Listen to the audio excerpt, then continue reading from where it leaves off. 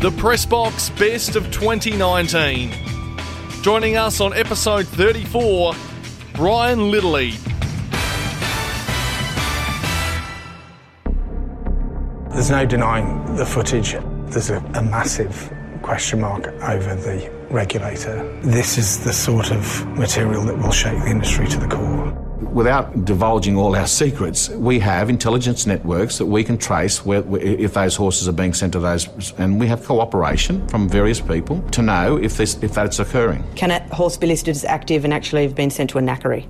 If the owners haven't notified us, that's a possibility, yes. We have to rely on the information that's given to us. We don't have the resources to go to every horse in New South Wales to see if it's alive or passed away. Equates to about 4,000 racehorses killed in this one abattoir alone, probably closer to 5,000.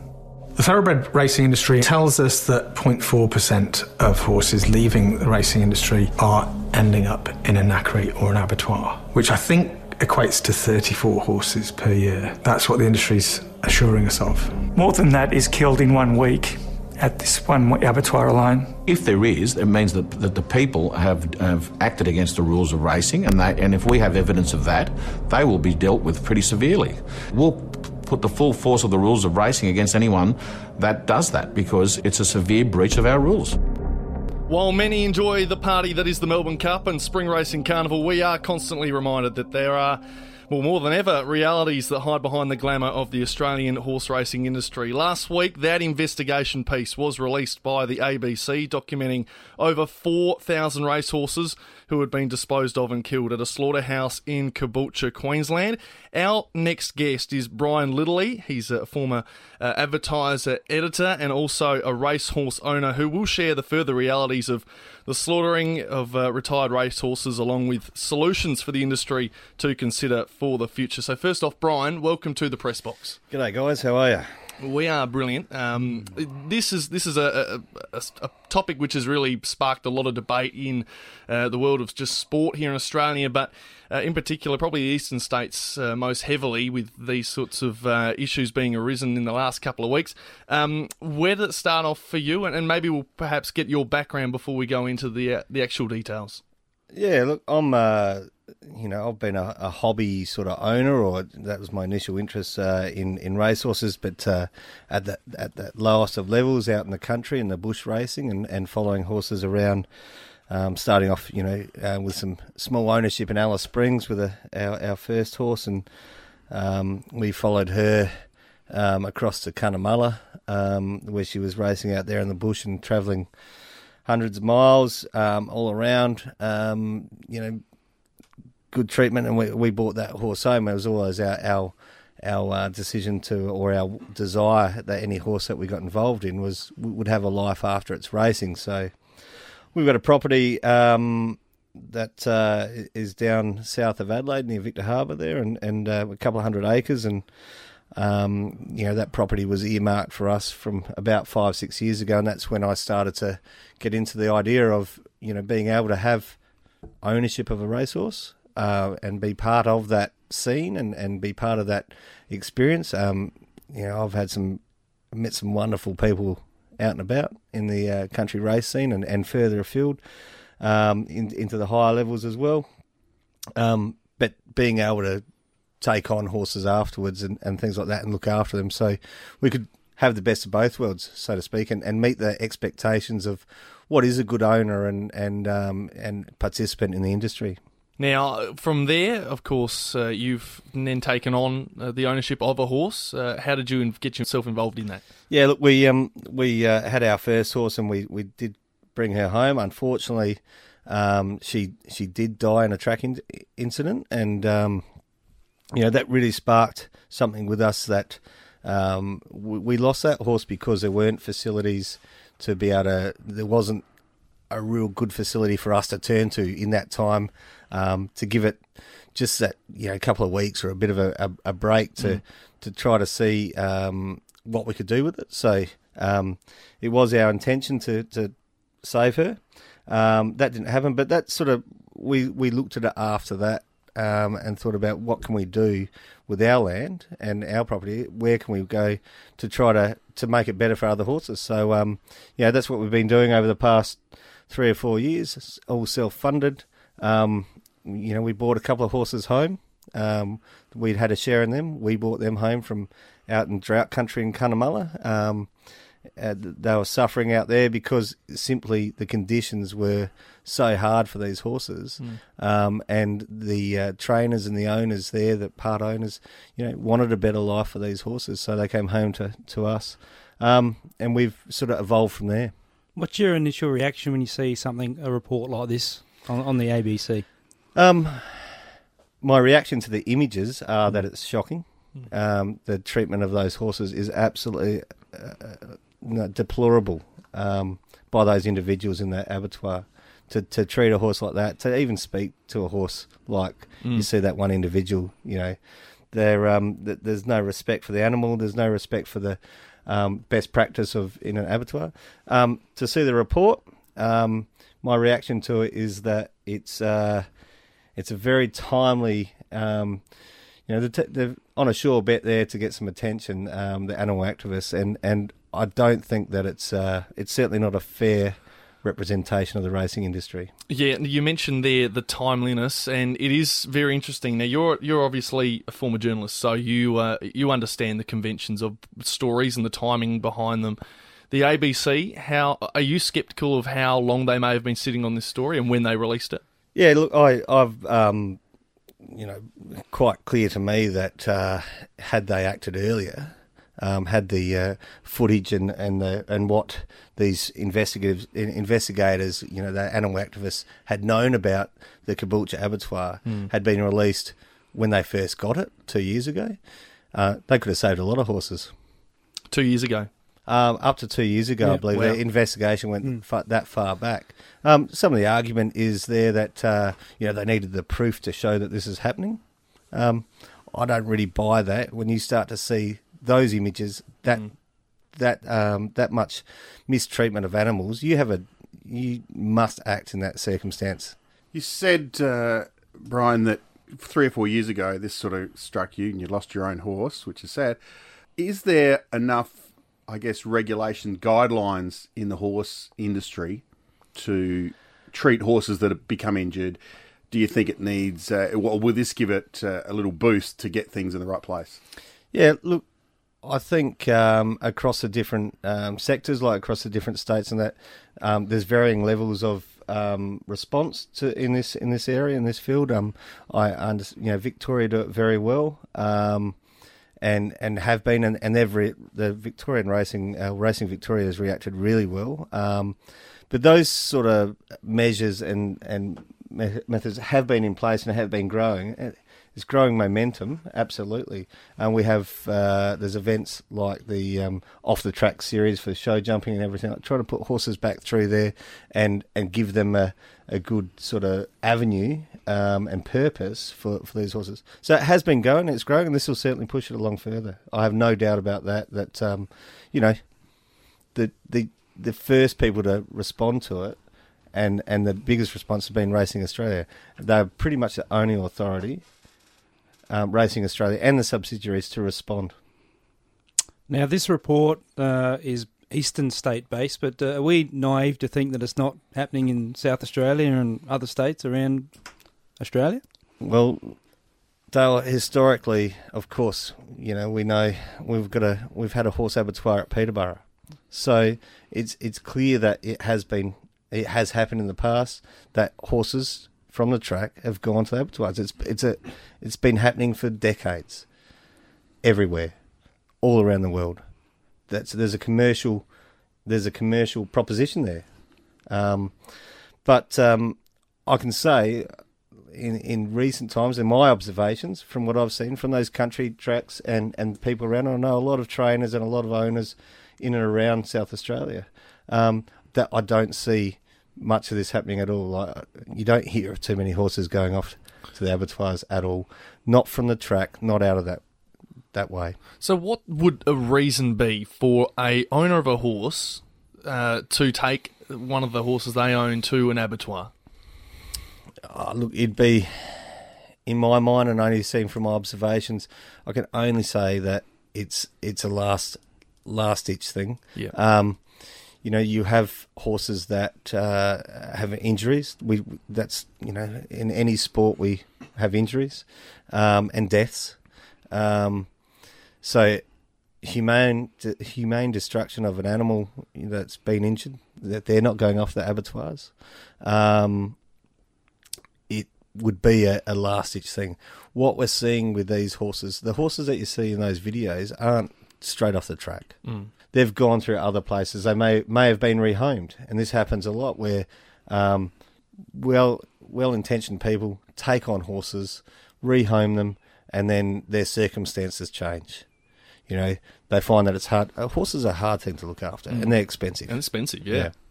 And I suppose as well, the numbers that the industry are putting out, would you suggest that, and we saw this during the investigation documentary that was released, that maybe the numbers are being fudged in a sense to the point where it's alarming that they're hiding so many instances of this?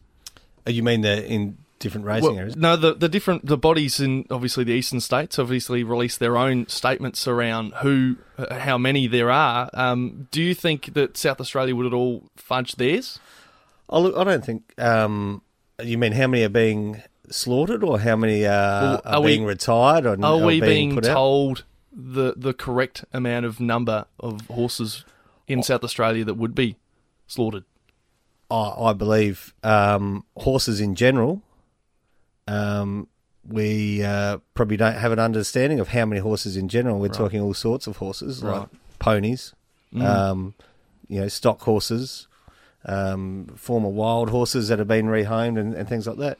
There could be hundreds but from a racing perspective, I think that you'd find that the numbers are pretty spot on that we're being told.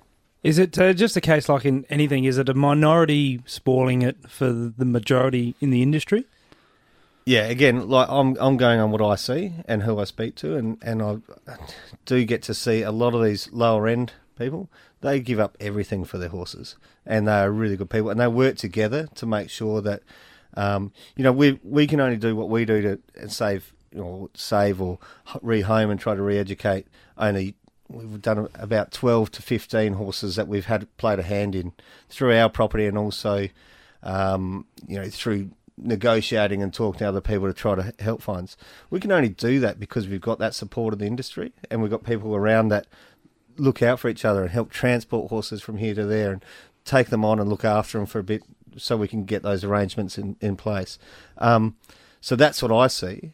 And the majority of people are they'll do anything for their horses and for the horses they compete against. And it's a real good community. It's a strong community that put in for other communities around the place and support them. So, yes, I think that it is a minority of greedy, selfish people that, it's a sport of kings, right? And kings can be expendable. So there is that element there. But the heart of it, good people. So should the racing bodies around Australia, should there be some form of financial give back to protect, to start a fund, for want of a better term? In AFL, they have player funds and now looking at concussion funds. That should the racing body, which is $1 billion industry, should some money be given back to protect these horses? Absolutely, and it already is. Racing Victoria has announced a $25 million equine welfare fund. I think over 3 years that'll play out. Yeah, 10% of all public ticket sales from this year's Melbourne Cup Carnival will go to it, and then 5% of the VRC membership fees will go to the equine wellbeing fund, which is fantastic. And using that money in a way that, or using those funds in a way that do fund operations a bit like ours to be able to expand, and it's essential that we create avenues for these horses because they can't just languish in a paddock. No place on earth can be a sanctuary for these horses and just have them. They'll live until they're 25 years old, and we've seen in South Australia alone that 3 or 4 of our horse rescue places here in SA have had to close their doors. Now, their horses, some of those are thoroughbreds. Some of those, they would have gone to the knackery. That's how that happens. You can't keep feeding. Something that hasn't come up in the whole discussion across the board is is we're in a drought in New South Wales. We've had, one of the worst ever droughts on record. People that in desperate times will do whatever they can for the best interests of their horses, and sometimes that means sending them off to the abattoir. That's the only, they can see a month down the track they're not going to be able to feed that horse. They'd rather have it, and we'd hope, humanely destroyed. And we come back to that as far as the abattoirs. They have to take responsibility. There's other sectors that have to take responsibility for that cruelty. Now, a lot of people will, in reaction to this, will say, ban horse racing, ban this, ban everything. But if we did ban it, it's 10 million times worse than actually what we actually see in the report, isn't it? Because a lot of people are going to lose a lot of livelihoods. Yeah, well, for starters, we'd have 40,000 plus horses that have no purpose. Active sort of active race horses in the breeding stocks and that, and I don't know, 250,000 odd jobs on somewhere around that figure. It's a huge industry, and it puts money straight back into communities as well. If you can go out in the middle, Burke races or out the back of Ingonia in New South Wales, it's the one event of the year that the community can actually generate funds around and things like that. And again, horse trainers and horse owners travel great distances to be able to put on those events, and they take their horses there, and they really should be encouraged and applauded. Put money into operations where you can generate a life after racing. Put some regulations in. Put some age restrictions on the horses that can go to abattoirs. Make it 15 years old or something like that. Let them live a life after they're put out at 5 years of racing. Things like that. Put caps on the breeding. Think about how you can control the numbers bred. They're all solutions, and that's where the racing industry can come in and do that. But if we don't start to do a multitude of things, we'll still be facing this problem going forward. So would it be that easy just to cap the breeding? Would that can't be that simple, can it? Nothing can be that simple. But look, you cap the breeding, and the argument there is that you're going to lower the value of our horse stock, our blood stock, because we have a very high value, and on the international market, we could remember that we're competing against other countries with that blood stock and that value. Are they sending horses to abattoirs? Absolutely. Is that okay though, that we are competing against other countries in the world that are doing such inhumane things as we are, yet we're worried about the competition and our value dropping?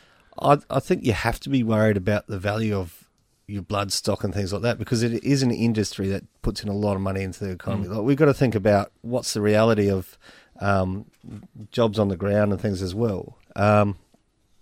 There's got to be a balance. Yeah, I agree. It's hard to justify though, isn't it? The fact that we want to keep the value, but at the same time that means continuing, in a sense, some of the things we're doing. I don't think you necessarily have to continue. We just have to apply a range of things there, and some of those things that I said, putting a cap on that or putting an age limit and restrictions, but it comes back to the individual as well. Put me in let me see a fella that treats a horse like that in that kombucha, and I'll put him in the horse pen with him. It's just shameful. It has to be. There's bad people around everywhere, unfortunately. But we're lucky that there's better. A majority of people are good, and we've got that majority in the racing industry, really. So let's move into this, perhaps some of the solutions that could be provided for this issue. What do you know, or what you already listed some? Okay, breeding capping, or what are some of the other things that could potentially be done better for these racehorses? Look, I'd come back to funding operations like ours. That's a we're small, and I'm not experienced in this, and there's plenty of people out there who know a hell of a lot more than me about horses and how to do it. But the idea is I listen to what people are saying and what they're crying out for, and it is some funding to be able to put it into facilities. People have got the space and the land to do it. They need the infrastructure, and more importantly, they need programs that they can be sure that when they're taking on a horse, it's going to have a purpose. And they're going to have to be selective with that as well. You get from any one trainer, you'll get a great horse and a real nasty horse. It's got nothing to do with the trainer; it's the horse, and that's unfortunate. And sometimes you just can't break through with those horses. But put some facilities in place, or some centres around the place, some relief type centres. Educate people on that. Drive that message home on across all levels of racing. So not just the big meets and that. So spread it out nationally and across the regional racing as well. That's probably where horses are being picked off, because the high end horses aren't. They're in the spotlight. So good intentioned people taking on horses, and then 3-4 years down the track, they realise it's too much to handle, and little Janie, it's no good for the pony club, the 16 and a half hand thoroughbred. So they then get moved on, and they go through that cycle and end up in an abattoir unnecessarily, perhaps. Is it possible to have Australia-wide regulations, or are the state bodies too stubborn? Like the Victorian Racing Body obviously taking the front foot on this and putting things in place. I'd like to think it's possible. I couldn't comment on individual racing like sectors and bodies. But there's not. It's at the moment. It's not controlled by, I guess, a strong Australian body that controls all the states. They all work separately and that's right. But autonomously, don't they? The talk is about having every horse that is in possession of something, that is someone's possession, chipped, and that's an agricultural type thing. That's a government type move. So yes, there are some measures you could put in. Let's not forget that in Kosciuszko, they're culling brumbies. In the Northern Territory, there's a report out this week that there's 300 horses found dead in a dry creek bed because they populate and they're running wild. There's a lot of horses die a very horrible death through starvation. So we've got to do something about controlling the number across the whole board. It's not just the thoroughbred racing industry or the harness racing industry. It's that they are bred for sport and bred for that, and we can control that a little bit. Peter V'landys said in the documentary a little bit about tracking of retired horses and how that works, and they investigated how some of them that are in fact dead are even listed as active, and it's essentially in New South Wales down to the owners reporting or self-reporting to the body. Now, could it be better done? Could it seriously be better done that the body can track them better than simple word of mouth? Yeah, look, it obviously can be better done, and that's probably where some of that funding needs to go into those measures. So, if we're ending up with horses that are still listed as active in a slaughterhouse, of course it can be better done. But I'm sure that they're looking at that, and I know that they're looking at that. That's the talk over the past 2 weeks, really. How about we talk about the Rise Relief Centre? You've brought us some information here down at Victor Harbour. Tell us a bit about it. Oh, look, we're only small, and we're really, I guess we try to act as a bit of a conduit for a lot of people, and we get a lot of message passing through. But we run, we've probably rehomed and helped re-educate a dozen or 15 horses, and most of those we've had an interest in ourselves, be it by ownership or just that that friendly meet someone at the track and try to help them out. But we've got a few horses. We've got a horse that's due to foal any day now, and our idea with that's a race bred foal. So we've done that. So we'd like to see about tracking that through that, what goes into getting a horse to the track and getting to a life after racing as well. But we've got a couple of brumbies there from Kosciuszko as well that have been saved out of there, and they're kids' ponies. We've got an RDA pony that we rehomed, that we house at our place and take to the RDA, riding for disabled, weekly now.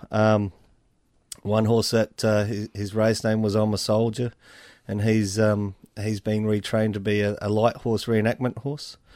We've got one from a Melbourne Cup winner from Jeune. Her best mate was the Bull for 6 years, and she's now hopefully going to be trained up to be an RDA horse as well. Wow. And then we've got a couple of runners. So one who, fortunately, we saved him from the slaughterhouse, saved him from going to the Doggers out of drought-stricken Queensland, and he's gone about and won 6 races and $70,000 for us over the past 2 years. And he'll come back home when he's done. He's out for a spell now. He's did enough on Saturday. He ran a lovely second in Balranald, country New South Wales. So he'll have a rest, and if he doesn't want to go back out racing, he lets us know. So. And you're open for people to, if they have horses of that ilk that they think that could need some relief, are you open to more, or is there a cap, or have you got a... No, look, we are, like, if we can get the kind of funding that we're talking about and actually create programs where there is an avenue for these horses, so there is a purpose. We're not going to take on horses. We're not a sanctuary. We're not going to take on horses and let them languish in a paddock. That's not good for anyone. But I'm always open to people asking if I know how it can go. We've sort of learnt in the last couple of years, we're always learning where the right avenues are and the right people to try to approach and work with to do that. So, but I'm always going to learn a hell of a lot more. As I said, there's some very good people out there, and they're busy trying to look after their horses in a lot of cases, and make that living and get around and support those community races and country races. So we take some time to try to pull it all together for them as well. So most of the time they're letting us know what might need to be done, and we're trying to facilitate it.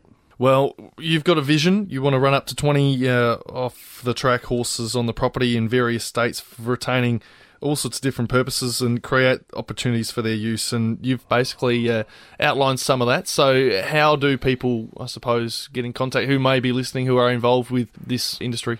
Oh, well, the way we look at it is it is an industry that needs to invest in that kind of thing. So that's our vision. We're not going to sit there and ask for handouts from the public at all. Our vision is to say, this is what can be done. Well, our vision is this. We could do this.